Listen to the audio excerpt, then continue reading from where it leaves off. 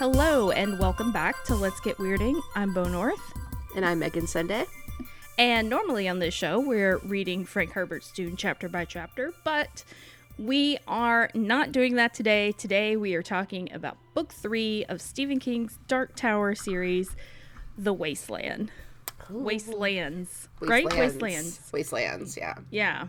I didn't realize until today that this had a subtitled Redemption.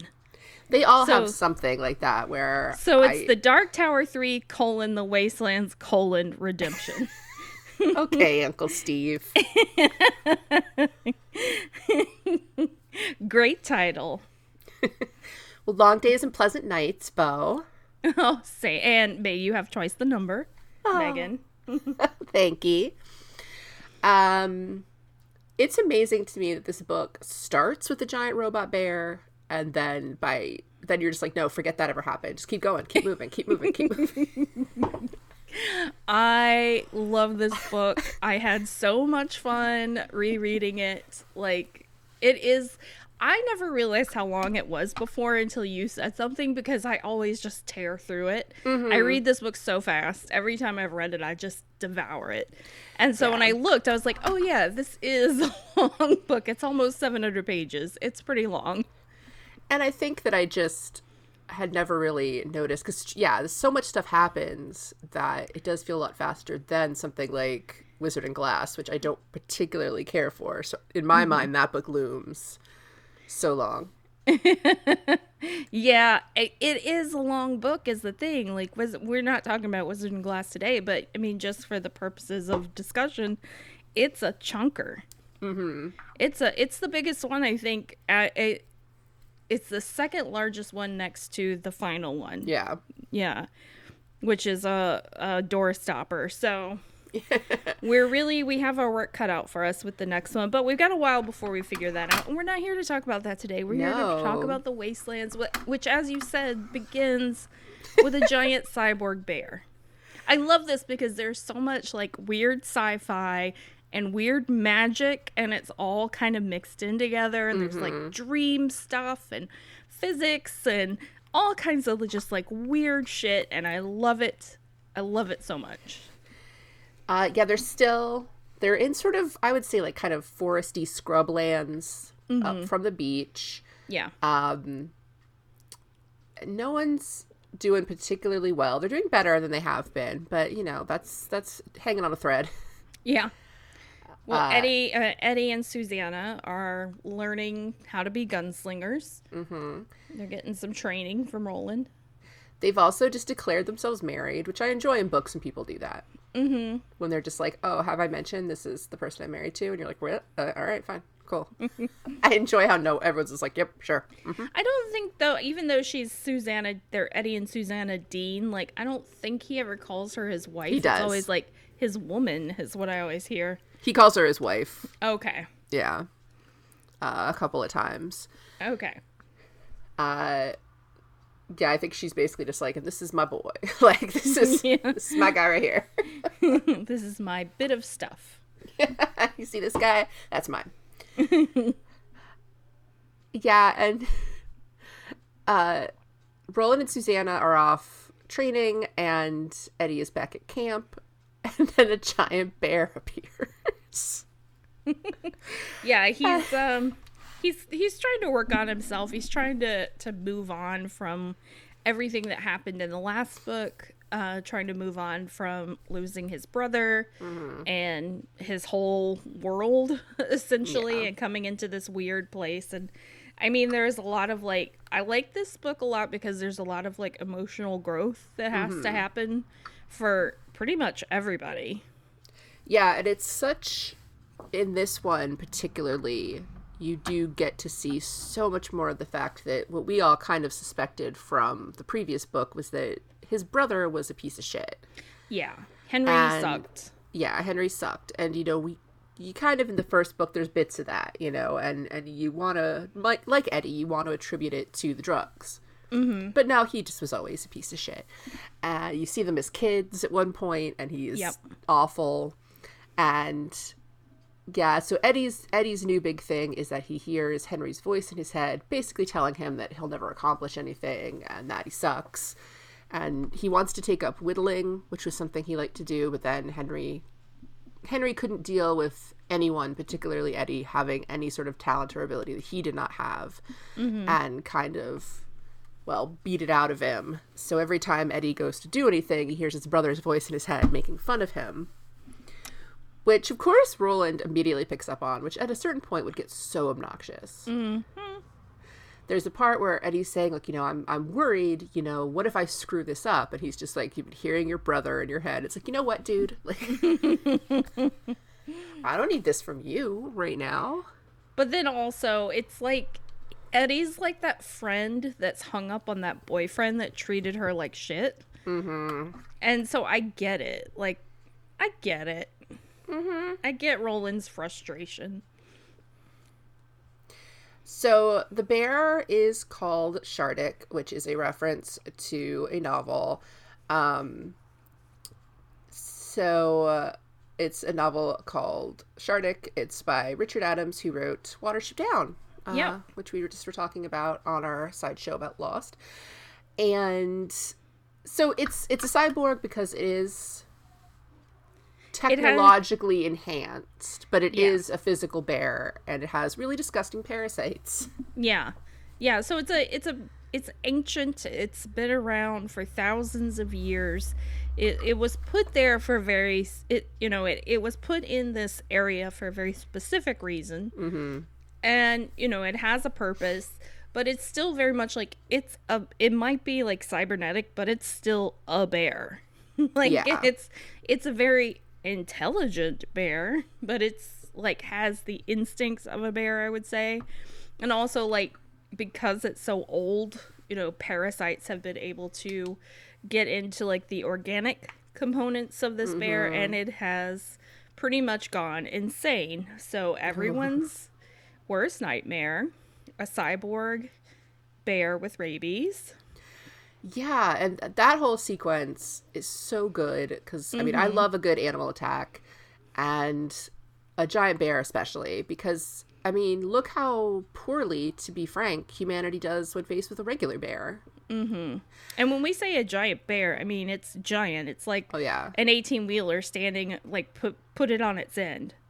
That's the size of this bear. There's a point where Eddie climbs a tree to get away from it, and while he does get just out of its reach, he is effectively at the part of a tree where it starts to get just very thin at the very top. So, think about a big old pine. And I love that sequence because Roland and Susanna hear that something's going on. They're a little bit at edge anyway because Roland's teaching methods are a little... Susanna is, he's kind of using Susanna's, like, feelings against her in these lessons. Yeah, there's a lot of poking and prickling. He does that to Eddie later as well. Where there's just a lot of, no, I'm going to force you into doing this thing, but it's because I love you. It's like, it's She's effective, gotta learn. but it's not great, Roland. It's not great. Yeah, it's not the best teaching method, but I guess it's the crash course. Because time is of the essence in this case. Not just because, they're in a strange world and on this quest, but because Roland is having problems of his own. Oh, yes. Mm-hmm. So, back in the first book, he met Jake and eventually let Jake die. Yep. Then in the second book, he ends up killing the man who would have killed Jake and saving Jake.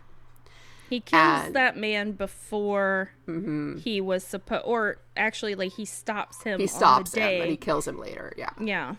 But yeah, so since Jake is now alive, it was a big time travel conundrum. So Roland has created a paradox. Yeah. So he's got two kind of timelines in his head. Mm-hmm. And so does Jake back in New York. Yeah. One in which he dies, and one in which he doesn't. And both are happening. dying in the street and then also dying again. Yeah. And it's just like, oh, this poor kid. I know. I mean, a super deadly ancient sort of warrior type with a split personality is split consciousness is scary enough, but a 12-year-old with that is just heartbreaking. Yeah, and especially when he's got, well, pretty stereotypical 70s Manhattan parents. Mm-hmm. His mom's on a lot of Valium. downers, and his dad snorts a lot of coke and works at a TV network. Mm-hmm. I do appreciate Jake has a scene with his housekeeper where he's just like, she does care about me, but also she just wants to go home because like her day is done at her job, and I respect that. So you know what? I'm fine. Tell my parents I'm fine. You go home. Like, you got it, kid. He was like, I respect it because it's honest. Yeah, this lady is like, I do care about you, kid, but also I was supposed to head home about an hour ago. Not actually your babysitter. Yeah. And I think, like, that's part of the reason, and I don't want to talk much about the Dark Tower movie, but I do want to touch on this. I think that's part of the reason why it doesn't really work is because, like, the parents in that movie are so different from Jake's situation in the books. It makes it so much easier for him to leave because he is so disconnected from his family. And like from his school and everything. Like, you never hear Jake talking about like hanging out with friends. Like, he's kind of a solitary kid. The only thing he really enjoys doing is bowling. Yeah, he's just sort of this, you know, he goes to a very preppy school. He has just, he goes to school, he goes bowling, and then he comes home and has a snack. Like, that's sort of what he does. And he knows that on a certain day he was supposed to die. Yeah. And the day that it's supposed to happen, he's waiting for it to happen, and then it doesn't. And so, meanwhile, back in Midworld, they do defeat the bear. They defeat Shardik. They shoot his little... He basically has, like, one of those beanie caps with a little propeller, but it's, like, controlling him. Like a little satellite dish, kind of. Yeah. Yeah. And it's pretty funny because none of them really comes from a time that's super great with robot stuff. Right. Like, Eddie's kind of doing the best. Yeah. But both Roland and Susanna are like, huh? A what now? Like, she's kind of like, oh, like in the pulp comics? Like, what are you talking about? Right. Meanwhile, poor Roland's just like, a what? It's a huh? But it turns out that there's actually there's already some like outworld Gilead mythology around. Oh, there this is. Bear. Yes.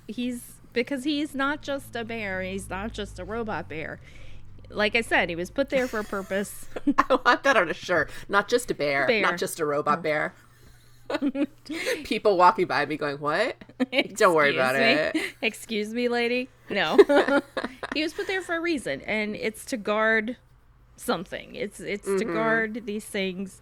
They're called the beams. They are essentially like, what is it? Like, kind of like ley lines? So they're like ley lines. Basically, there's 12 portals. There's a portal on each end. I am again doing a thing with my hand that people cannot see.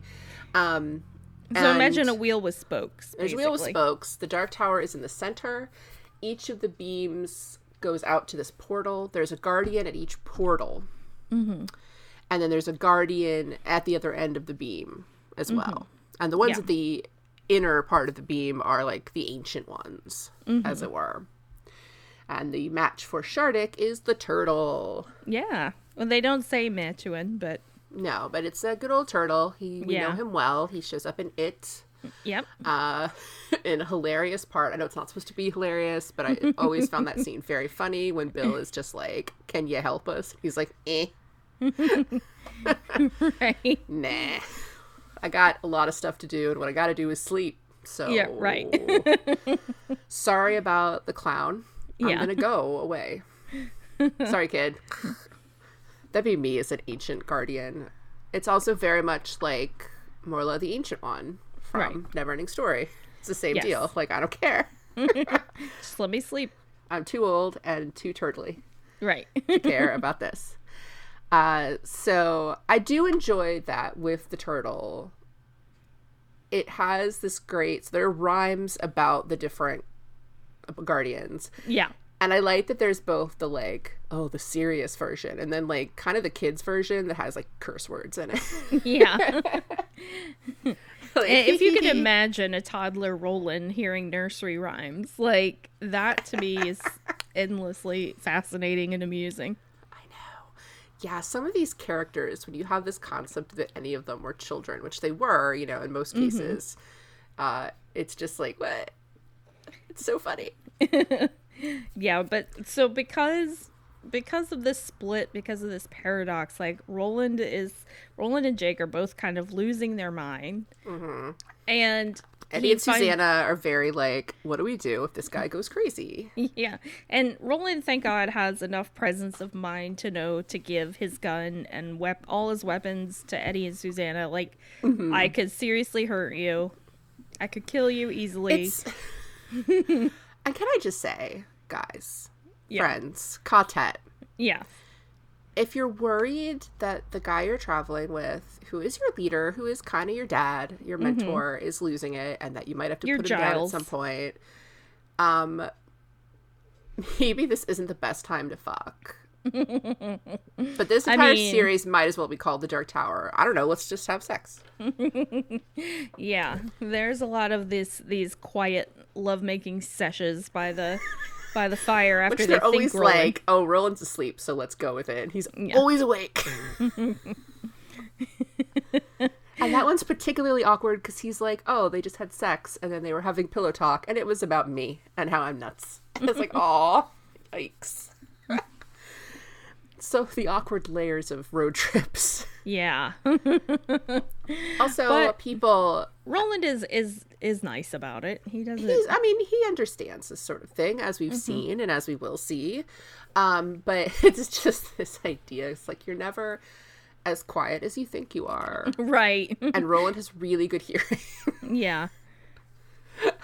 Like, I've been in those situations where you can tell that the other people are like, no one will ever know. It's like, no, we all know. My college roommate really thought she was pulling some fast ones on me, but... I was in a tent once with friends. God. It was one of the ones that had a divide, at least. So we were in separate rooms, quote unquote, of the tent. Yeah. But we were all at this big party, and so we were in this tent. And then there was just this point where I was like, seriously? What? Oh... Think, guys. Needs must, Megan. Needs must. I guess so. Call me old fashioned, but there was a part of me that was like, y'all are married. Just do this at your house when you get home. You live in the same house. Yeah, but that's not as exciting. I guess not. I'd wager. I wouldn't know anything about it, honestly. The best part of Jake's entire story to me in New York is that he has realized that he's sort of in his mind starting to lose it. And he goes, as we said, to this really high pressure private school. Yeah. And he has to do this English assignment where he has to write this big essay or something. Yeah. And he realizes that what he's done is effectively just sort of put to paper all of his dreams and visions and whatnot about the tower and Midworld. He must have done it when he was in some kind of a fugue state. Yeah. Because he looks at the English essay and he's like, what the fuck? And so there's stuff about Roland, there's stuff about, as we'll find out, Blaine, Lud, all kinds of stuff, pictures that he's cut out of things and pasted, a big thing of the tower, all kinds of stuff. The halls of ruin and the rooms of the dead or whatever, all of that stuff is in there. About the slow mutants that killed him and just all kinds of things. And so he ends up freaking out and leaving school because he's just if I turn this in, then everyone will know that I'm losing it. Yeah. And my parents will, it'll be awful. So he runs out. He ends up spending the day kind of running around New York. Plays hooky. He ends up going to a bookstore where he gets some prescient books. Yeah. A book of riddles from which all the answers have been torn out. Mm-hmm. Which would drive me nuts because I hate riddles. And then a children's book called Charlie the Choo Choo, Yes. which is awful. Which sounds like a terrible book just in general. Yeah. It's sort of, I know it's supposed to have like layers of meaning, but I'm sort of like, maybe Stephen King shouldn't write any heartfelt children's books about trains. And just for the curious listener, like, you can buy Charlie the Choo Choo as a children's book. Get a load of that cover, because there it is looking at you. It is sold as a children's book, Megan. Oh, Lord. I will have to probably get that. Yeah, I just, like, I can't personally.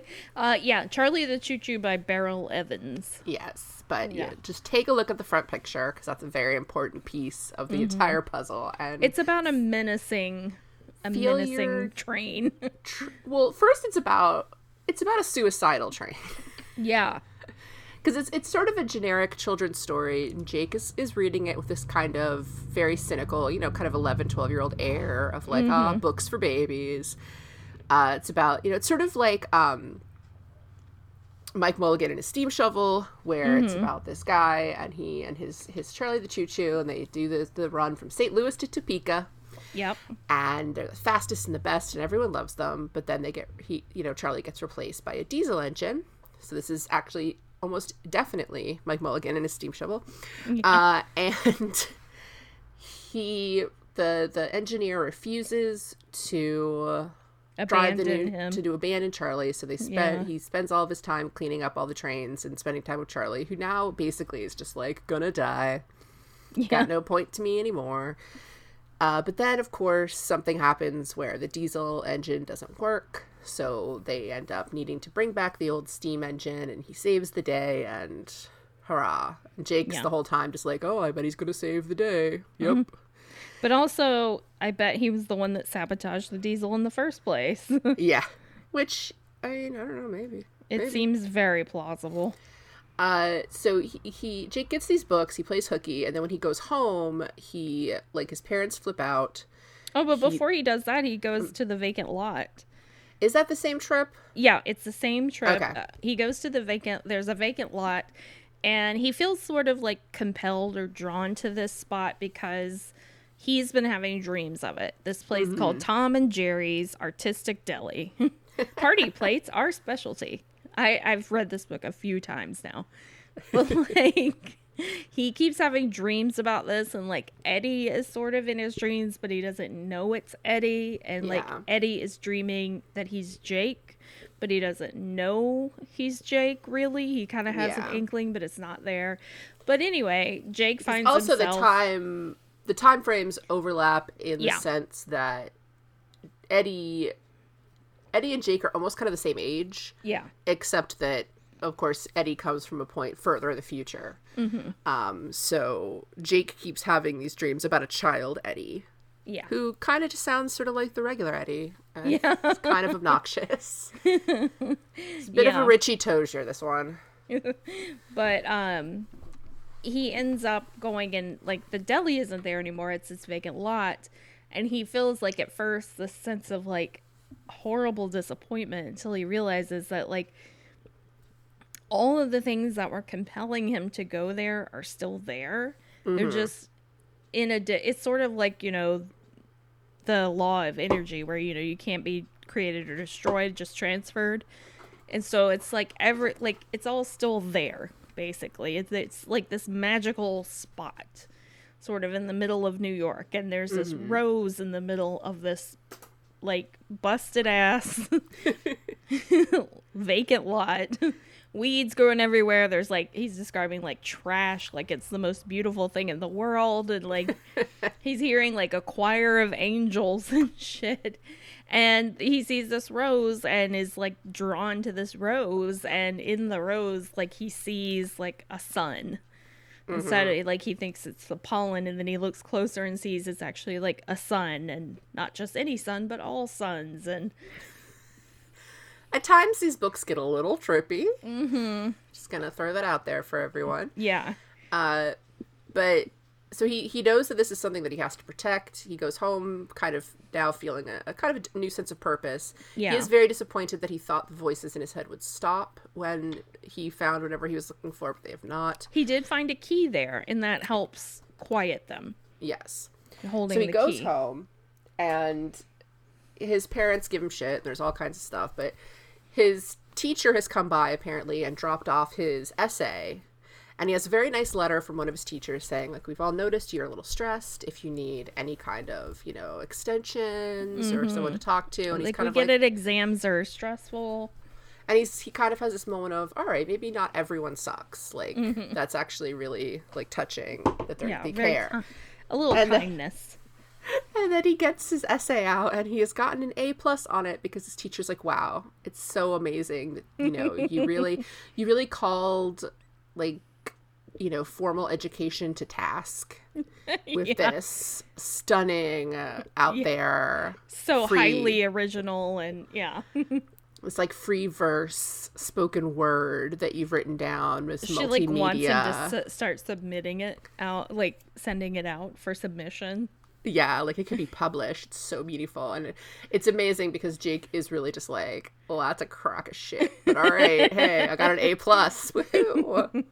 And so the big thing with the key also comes back to something that happens back in Midworld, which is Roland tells his story again. I do, with everything that's happened, the fact that he's talking about this paradox, and they're both just like, what are you talking about? Sounds kind of weird to me. It's like, you guys are literally in another dimension right now. I just want to point that out to you. Just roll with it. Like, Susanna had multiple personalities like a week ago. Yeah. Just gonna throw that out there for It all really of you. wasn't that long ago, guys. Yeah. So Roland throws Walter's jawbone, which he has been carrying with him since the end of the Gunslinger, into Not the fire. creepy at all. Yeah. No. I like that Susanna does kind of think that. She's like, oh, that's a jaw. Okay. We're just carrying jawbones around. That's fine with me.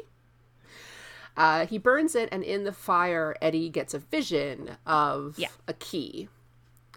And he realizes that he needs to whittle this key. Like, he needs to make the key. And he can't talk about it quite yet. And it's not just the door. Like, he ends up giving it to Roland because he has another dream, sort of vision with Jake in it, where Jake's like, you know, give him the key. He gives Roland the key, and it quiets his voices. Yeah. I actually Roland also is really like oh my god, Eddie, you're a magician. You're magical. I do like the part when he shows him the key he's whittling, just because Roland's just like, that is so good. Dude, look at you. And it's just like, yeah, it's really what Eddie needs, honestly. It's a little positive reinforcement. Yeah. And he gives it to Roland, and it ends up also being the key that they need to open the door to bring Jake back into Midworld with them. Yeah. So his key, poor Jake, can't just, of course, walk through a door. No, he has to go, like, in his dreams, like, he and Eddie are sort of now starting to communicate in their dreams. Eddie tells him, like, you gotta go to this place, you gotta find me in Brooklyn. Jake's like, Brooklyn's huge, what the hell? And he's like, trust me, you'll find me. You'll find me the same way you found the vacant lot. Like, it'll happen. I love that part where he's like, no, just go to Brooklyn. It's fine. Don't worry about it. You'll find me in Brooklyn. And he's like, what? But, like, he's like, just come to Brooklyn, find me. I'll guide you where you need to go, but pretend like you don't know me. Don't let my brother see you. Yeah. And, you know, you're going to have to be fast. You're going to have to move really fast. Is basically the thing. Yeah. And it's inside this sort of, with this quote unquote haunted house, this abandoned house, Dutch Hill. And it's, poor Jake has to encounter Henry, who even as a kid is garbage. He sucks. Yeah. He's like harassing girls. He's giving Eddie a hard time.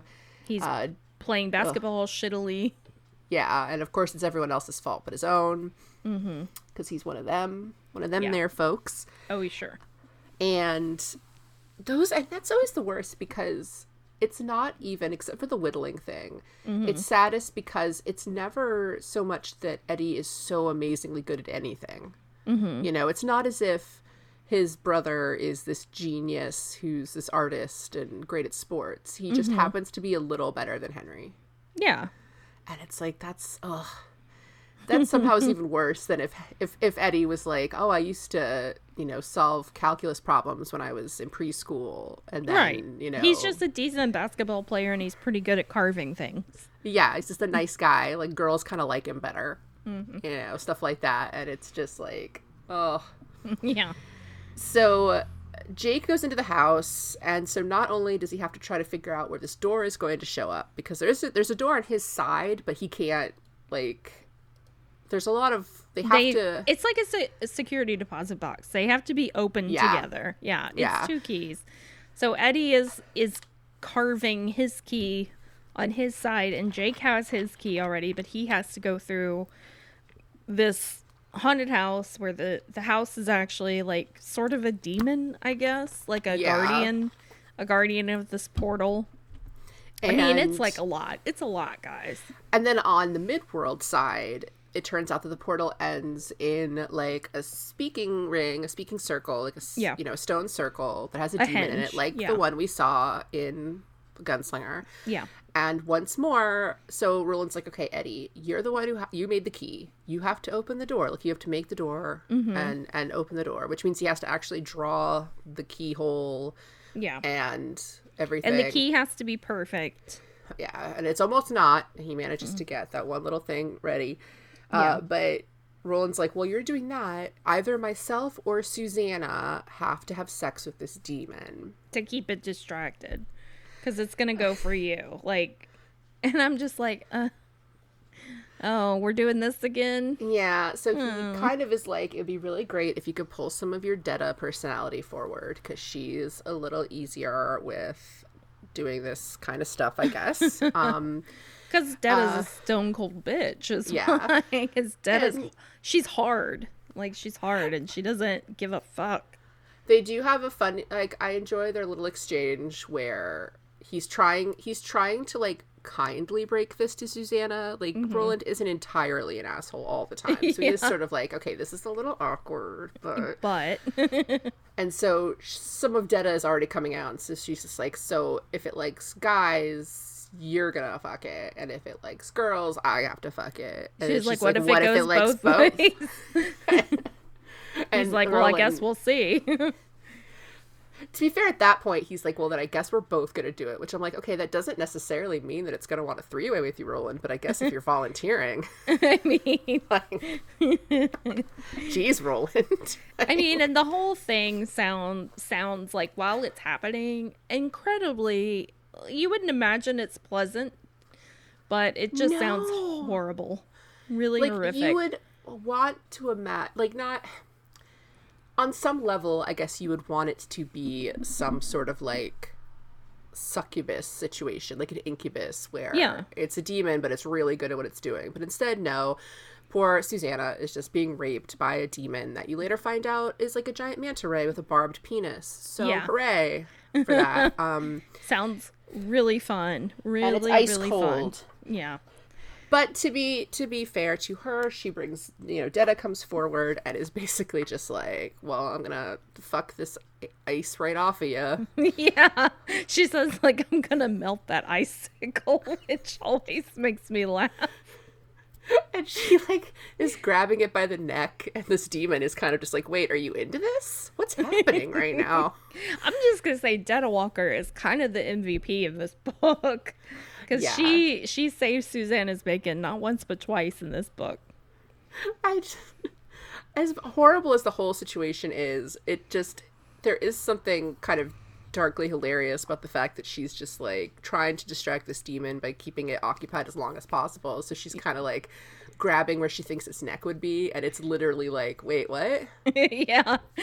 Like, are you hugging me? I mean, I would say if anyone could hug a demon, it would be Detta. Yeah, absolutely. Yeah. They managed to get Jake into Midworld. And they throw the demon. He loses his pants. Yeah. Which I just like, because he's so embarrassed later when he meets Susanna. He's just like, I don't have any pants on. I'm sorry, ma'am. Or shoes. He loses his pants and his shoes. Yeah. I just like that he's just like, hello. How are you, ma'am? Yeah. So the stuff with the demon will come back. Yeah. But we'll save that for the We'll save that for fifth later, book. but just in case anyone worries that it's a one-off, no, don't worry. It's going to come back in horrible ways. Yeah. So they start. So now Jake and Roland are fine. They're reunited. They're They're whole reunited. again. There's a lot of hugging. It's very sweet. It is. No one has any clothes left. These poor people. Because now they have to like save it between all of them, and I feel especially bad because Jake packed extra clothes. Well, he was able to wear his spare jeans, but now that's like the only pair of jeans he has. Yeah. And I think they make him some moccasins out of deerskin. Of course. Yeah. And I think Detta ends up wearing like his extra shirt or something. Because Susanna, I mean, because she loses her dress in the assault. It gets ripped to shreds. So they start following the beam again. They meet Oi, Yay! Oi, my favorite character. who is a Billy Bumbler, which is adorable. Yeah, it's an animal that's sort of like a weasel and a dog, sort And a of. badger and a raccoon. Yeah. And it's got like gold ringed eyes, and they can speak, and some of them are intelligent. You know, like not just parroting back what they say, but actually speaking. And some of them can count. That will be important later. And they end up... He bonds with Jake very quickly. Yeah. And so he kind of joins them as well. Then throughout all of this, they're just like... I like that they don't underplay the difficulty that would come of having to bring along on a walking trip a person who cannot walk. Yeah, because they've made like this harness thing for Susanna. Which she hates, understandably, because, you know, she's a grown woman and she doesn't want to be carried. Yeah. But they can't always use her wheelchair because they're in the forest, in the desert, and the beach and stuff like that. So they end up in this little town called River Crossing, which is just like a sweet little... A little Old West, you know, sort of dead town, you know, that you see in everyone in it is old. Yes, ancient. It's all these ancient people. I love River Crossing. Like, seriously, I cry buckets when they're leaving River Crossing. But like, they meet all the elders who are older than God. I mean, seriously, just ancient ass people. They all greet Roland very formally. They know all the formal ways. They touch on that a little tiny bit in the movie. They tried to put a bit of that, but it wasn't the same. It wasn't River Crossing. No, it's not the same. He has a sweet moment with that blind lady. I always like that part. Yeah. Mercy. Where she's sort of, once she gets over the like astonishment at there being a gunslinger, is basically just like, I wish I could see so I could see how hot you are. Yeah. I mean, this is like for old people, like who's someone that they would love to meet? Like, I don't know, like my grandparents meeting Bob Hope or something. Exactly. Like But it's in just, the I love 80s. this sassy old lady just being like, I wish I still had eyes because I'd like to lay them on you. And Roland's just like, it's cool, baby. Like, don't worry about And he it. like puts her hands on his face, like, here, check me out. Yeah. And so They have like a feast of welcome. which is where I was worried about all their tummies because goodness gracious, they're eating a lot of food. I mean, Although it all good sounds for really them, though. good. Yeah. It's like I mean, stew and greens and biscuits and cake. And some kind of like cake with like a whipped cream, and they're like, it's only buffalo cream, but I'm like, I'll take any whipped cream, honestly. At Whipped this cream point, is yeah. my favorite thing in the world. Yeah. I mean, again, I'm going to be like, luckily none of them are aware of the fact that these buffalo may have like 8 eyes or something. Yeah. Roland doesn't mention it, and that's fine. They have been seeing for some time in the distance a city skyline on their travels. And like sort of the closer they get, the more Eddie and Susanna and Jake start to realize like, hey, that looks like New York. It looks a lot like New York. Yeah. It's not New York though. It's a city called Lud. Yeah. There's a lot, lots of doubles. That's a big, big, big thing. Yeah. Because who is it that comes from vaguely different? Because even though he meets Eddie, isn't there something where like either Jake or Susanna or someone comes from a vaguely different New York? There's some point where one of them is like, oh, such and such place, and someone they're talking to is like, what? Dinky Earnshaw, maybe? Yeah, maybe. Yeah. So, yeah, they've been heading for Lud, which I hate, and I hate this whole part. I mean, I love and hate it. Like, I hate it because it is actually pretty, like, scary and sort of, not scary, but just, like, tense and... It is. Gross, and it's too plausible. Just seeing the way, like, hearing stories about people beating people up for wearing masks and stuff like that, or for asking, like, that bus driver that got beat up because he asked passengers to wear a mask, like, stuff like that. Like, hearing news stories like that, it makes this future, this fantasy version of, you know, like a metropolitan city like that was once what, like, New York, seem like way too plausible. Yeah, it's just it's become like very, and I like, I'm not using this word in like the native sense, but it's become very like tribal, where there's like two main sort of groups, factions that are sort of warring. And, you know, there's no society to speak of. And I just, part of me, I think it's because I'm like, hey, remember when there was a giant robot bear? I would enjoy if that was back. And they find all those other little robots, like the little snake and the little box that's just walking around. It's a lot less fantastical than the earlier part of the book. But to me, it's really fascinating to see, because I'm always fascinated with stories of the future and like what parts of our world, like of any world or civilization, like survive. You mean like ZZ Top? Cataclysm, yeah. ZZ Top apparently survived because there's like a drum track to a ZZ Top song that plays just randomly throughout as they're approaching Lud and all the time that they're in Lud. So I mean, there are things like, you know, they have like cars and a whole city, like on ramps, and a bridge that looks just like the GWB. And, you know, it's very, I don't know, it's like, it's a bit like being on Sliders, I imagine, and winding up in one of the shittier episodes of Sliders. Oh, no. None of them would have liked that very much. So Jake gets kidnapped because this poor kid can't catch a break. Yeah, Oi is almost blown off of the bridge, which is in serious disrepair. And while they're distracted trying to keep Jake from falling into the river, they're snuck upon by, you know, someone that looks like a pirate, basically. It's always the thing with people in the future. Once it gets post-apocalyptic, everyone is just like, you know what? Fashion. Yeah. Yar, matey. Fashion. And this is Gasher, which is a horrible name, but a good name for someone who lives in the post-apocalyptic future. Yeah. And he takes Jake to his leader, the TikTok Man. Yes.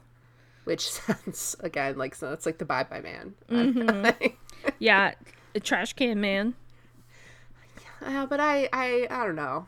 I have a lingering fondness for the Trash Can Man. Yeah, Trash Can Man, you could at least have a little sympathy for. You really can't with TikTok Man because he's just a psychopath. It's also it's the miniseries. It's a lingering Matt Frewer, like, fondness. Oh, yeah. I'm just like, look at you, Matt Frewer.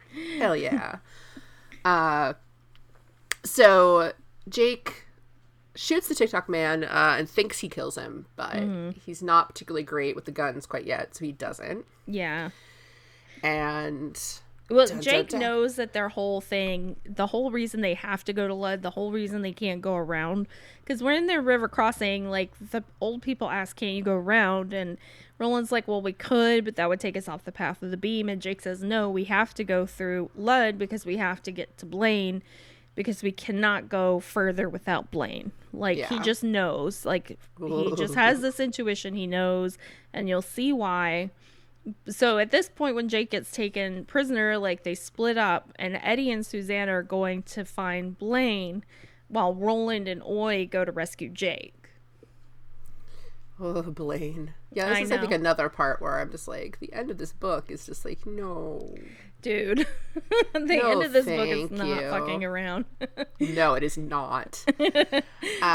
So it's also important to note that after Jake shoots the TikTok man and they flee, the TikTok man is rescued by a gentleman named Richard Fannin.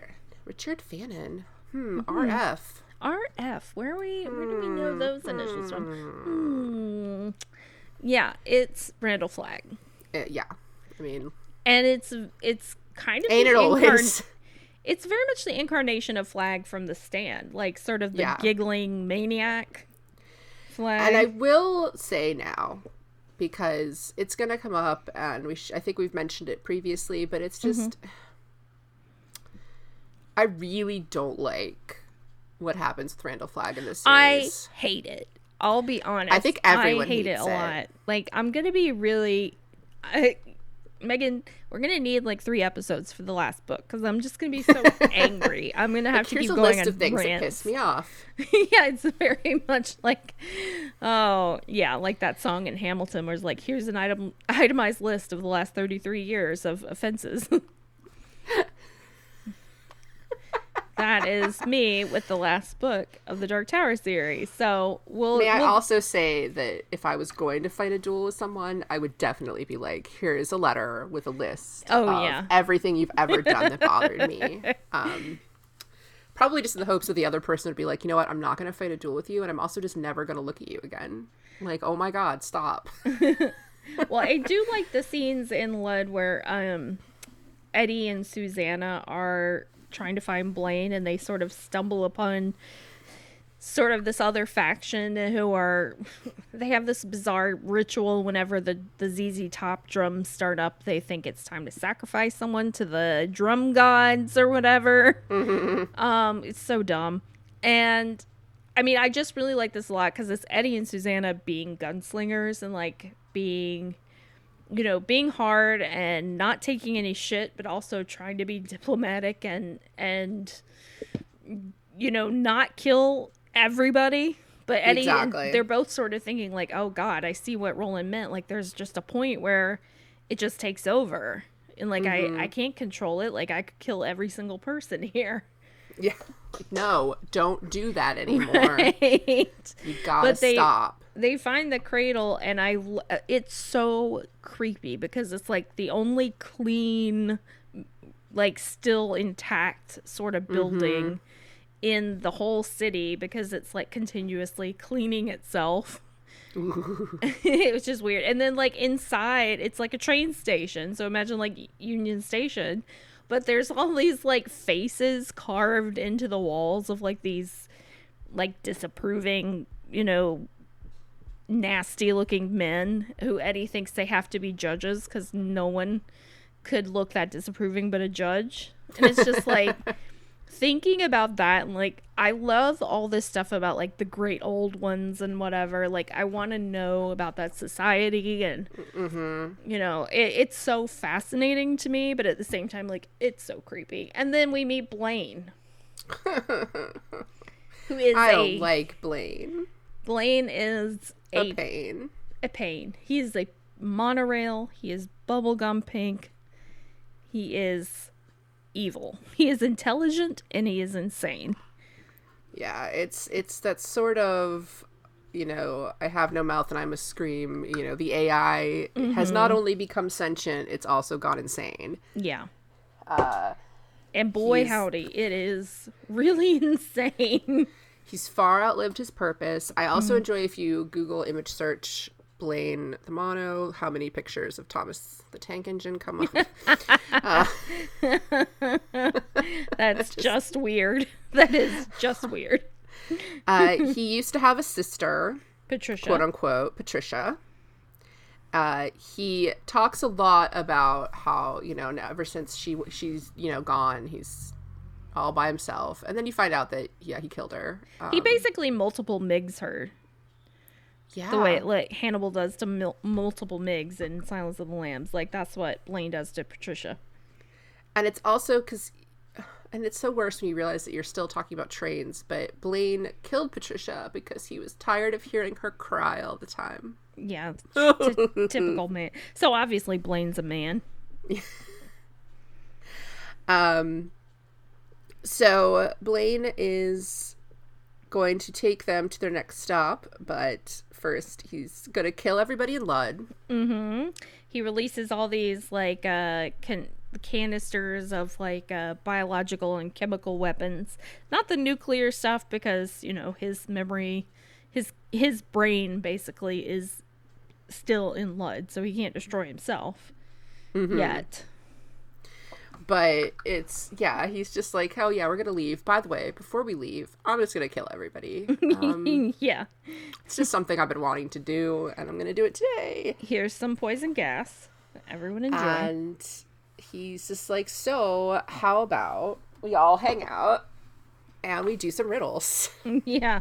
He's like, I'll take you where you want to go. And I think it's Jake that figures out that he wants to kill himself and take them with him. And he's like, what? And Roland is like, well, fuck you. I'm not telling you any riddles if you're just going to kill me. Like, I'll tell you riddles, and if I manage to stump you, you have to spare our lives, basically. Yeah, he's just like, Roland's just complete like, Fuck you. Yeah, it's pretty good. Absolutely, I will not do that. Yeah. Like, I have been through a lot of shit, and I'm not going to have a riddle party with this crazy train Right. right now. No thank you. Right. But that's sort of where we leave off, because of all things, this book has to end on a cliffhanger. But why did they need Blaine, though? I think that's important to get into. Because they have to Cross get the through wastelands. the wastelands, which... For anyone that's read The Talisman, they sort of do this in that book as well, where Jack and Richard have to take the little train through the desert, because in the territories, the desert's poison.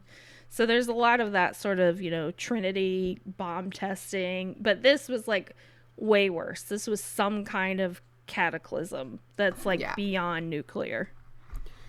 And that's going to take them to Topeka. Yes. Of all places. Yeah.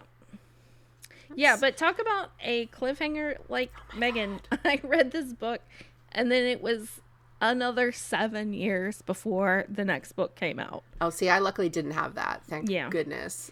I mean, that was a hell of a cliffhanger to hang on to for 7 fucking years. It was a lot. Yeah. It's so good. It is. It's really good. And I think, like, Blaine is such an unpleasant, such a menacing character. Like, I even hesitate to call him evil, because he's just, like, he's insane. Nah, I'm comfortable calling him evil. Yeah. Because... I mean, he's definitely nefarious. I'll say that. Poor Patricia just wanted to cry. Well, let me ask you this. If they did this in a movie or television series, who do you think should voice Blaine? Oh, boy. Because I lean for, like, Benedict Cumberbatch could do it. Yeah, he's so, like, now, yeah, it's an evil voice. It's Benedict Cumberbatch. Yeah. Well, I mean, there's a reason they get him to do those, because he's good at it. I know. Yeah. What if he had to say the word penguin, though? What if Blaine decided could he to do say a John penguin? Wayne accent? I don't know. That's the other thing in any Stephen King book, is that someone is always going to be doing some kind of impression, and it's I do not have time for this right now. Yeah, so Blaine does both a John Wayne and a Humphrey Bogart impression in this book, and it's like, how Blaine is aware of other worlds, realities. He's aware, he has a lot of knowledge about the Dark Tower, apparently, because he mentions a bagpipe like instrument called a wagog that is played on upper levels of the tower. Roland finds that very interesting. I am not interested in anything that's done in the tower. I'm going to be honest with you. I would not want to have this information in my brain. Well, have you read Insomnia? Years and years and years ago. Yeah, because, I mean, that book made me want to know more about what was going on in there. because of the little bald doctors, and they're like, oh, well, you're not on the same level of the tower as we are. I'm just like, what? My thing, and I think one of the reasons that while I enjoy the last book, parts of it do fall flat to me, is that I do have a level where I'm like, I don't need to know everything. Yeah. And I do think that within both these books and then all of the, expanded universe that also involves this, it does start to kind of crumble under its own weight a little bit. Oh my God, it totally does. Hence, like we said, like not enjoying Randall Flagg's outcome in this series when he's such a force to be reckoned with in The Stand.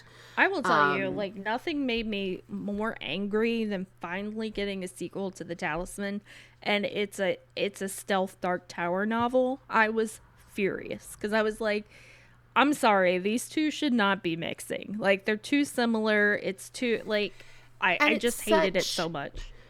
And sometimes I just like little things. Like, there's a reference, I think there's a reference to various, like, to the, to Randall Flagg in Nosferatu, maybe? I think you're right. That's right. And it's just one of those nice little throwaways where if you get it, you're like, aha. And if you don't, it's still creepy. Because it's just this, like, offhanded mention.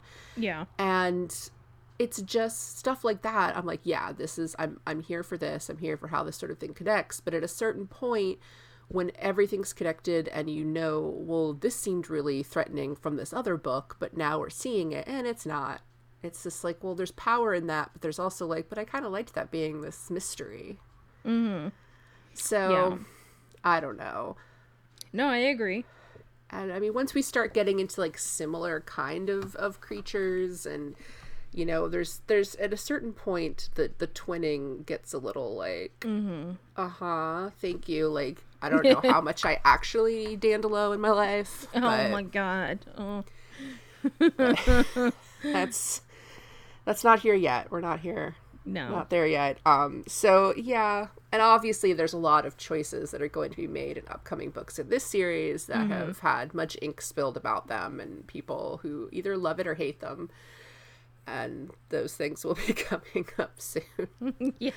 But one of those really, the buck stops here for me in my love of this series. Like, I enjoy Wizard and Glass fine. Like, it's kind of a slog. But there are parts of it that I really like, and some of the mythology. But then after that, I'm just like angry.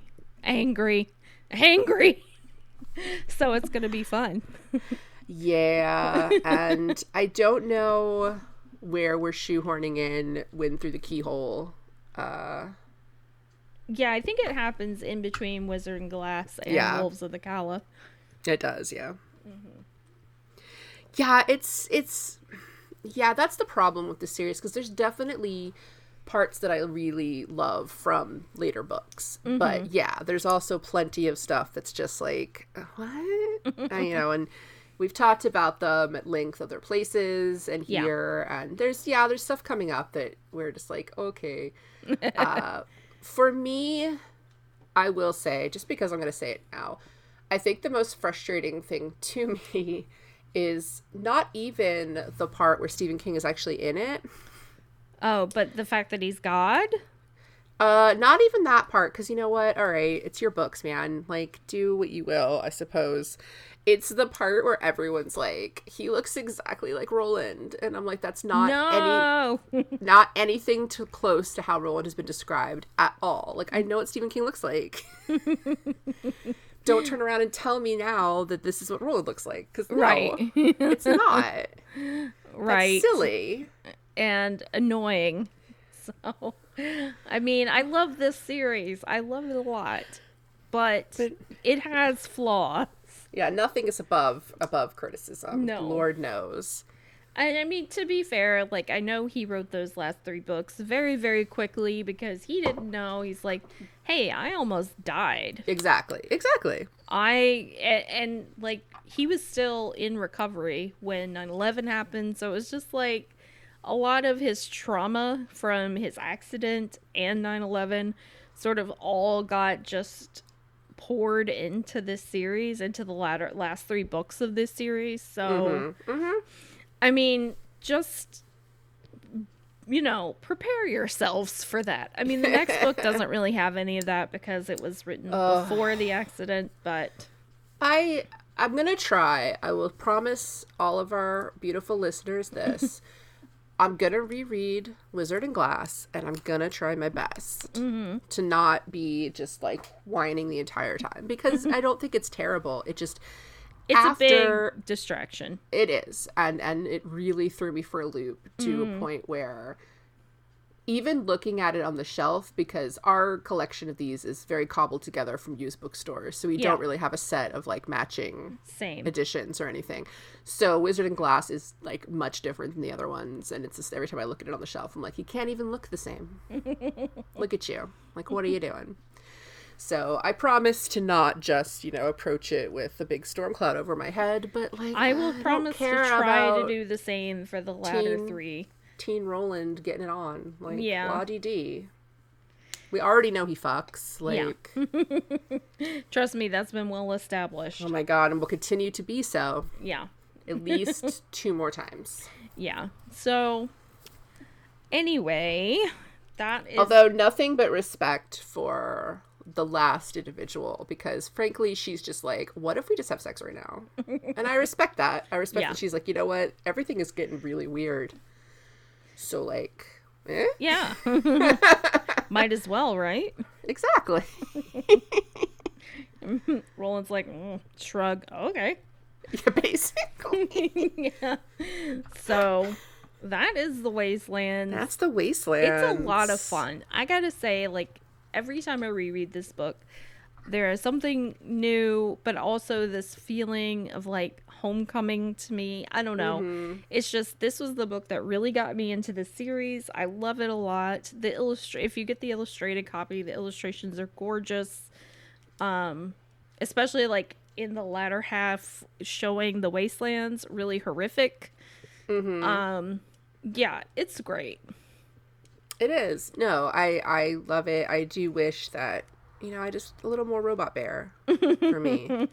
Yeah, I could always do with more robot animals. I am a big fan. And I do not enjoy him sneezing parasites all over people. No, that was gross. But it's horrible. Aside from that, I'm happy to announce that next week, Megan, we're gonna be back. We're gonna be back. We're gonna be back with Dune Messiah. Dune Messiah, yes. So, okay, the chapters in that book are bananas. Yeah. Some of them are like 2 pages long, so I don't know what we're gonna do. We might have to combine some because they are a lot of the chapters are so short. So, I mean, I feel like this is going to be a really quick season 2 of Let's Get Weirding, with us just skimming through this book very quickly, and then the next book, which is also slim. But the next one after that is Children of Dune, which I need to talk about for at least a long time. That's a meatier book. There's a lot more going on in Children. So, yeah, we're going to be back next week with that. We're so excited. Hey, yes, we got an email before the end of last season. Should I read it? You should. For the listeners. So, yeah, we got an email from a real human person, which, good to know. But they said that they just wanted to drop a thanks so much for the hours of pleasant chat and my boring warehouse job. I've worked warehouse jobs before, so I get it. I'm happy to provide this service for you. They say it's been so refreshing to hear talk about Dune from literally anyone but my fellow white dudes and their endless cringe. It also helps to have a cast not afraid to be openly against the glorified fan fiction committee. Yeah, I mean, of which there's more coming. Yeah, apparently they're writing more of these fanfic books, and I'm just no thank you. I heard that. I listened to the entire 6 books on audio about 2 years before finding the podcast. Haven't revisited it since middle school, and oh boy, it was disappointing to be slapped with that. What a misogynistic, homophobe, libertarian Frank was. I mean, yeah, I guess I can see that. Yeah. After learning about how he treated Bruce, I quickly became more of a Denis Villeneuve fan awaiting his magnum opus than a Dune fan awaiting the redemption. Oh my god, I just realized while writing this that a crossover episode between you two and the Ladies' Guide to Dune Cinema when the new Dune comes out would be the most amazing thing. I have not listened to that show, but it sounds amazing. That title just really grabs me, and I feel like I could talk about Fight Club. I could talk about The Dark Knight. So I would listen to other women talk about this stuff. Anyway, stoked for the Wasteland episode. Well, here you go. Agreed that Wasteland is the best of the 7 by far. Thank you. Appreciate your work, ladies. Look forward to all your content. Can't believe I'm going to listen to you talk about Lost. I hate this show so much. Thank you so much for that letter. And on the subject of Lost, we should have our first episode of our Lost podcast. We have to go back. Should be up on Patreon by the time this airs. So check that out. You can get early access if you sign up. I'm going to release the first episode onto the main feed. And if you want to subscribe, you can get the episodes a week early. So check it out there. Yeah, we've had a lot of fun. We've recorded about 5 episodes now. I know. Yeah, we've had some great guests. Oh, yeah. Yeah. The guests are very exciting, y'all. People apparently really want to talk about Lost. Yeah. And we had, and I'm serious, if you listen to our Lost podcast, stick around for the 5th episode where you can hear an amazing story about Pamela Anderson. It is going to blow your mind. It is. It really is. Oh. Well, that's been that. I'm not going to plug anything this week because this is not one of our regularly scheduled episodes, but I will say thank you everyone for joining us. Thanks so much for sticking with us through our hiatus. I know we've been on break for a while, but it's going to be good to get back talking about Dune with you guys. It is, yeah. It's going to be really exciting. Okay. It's just, this summer has been a long summer, but I hope everyone is doing well. Yeah, doing well, staying safe. Yeah. As best you can. Yep. And, yeah, we will see you all again soon. Yes, thanks everyone. Goodbye.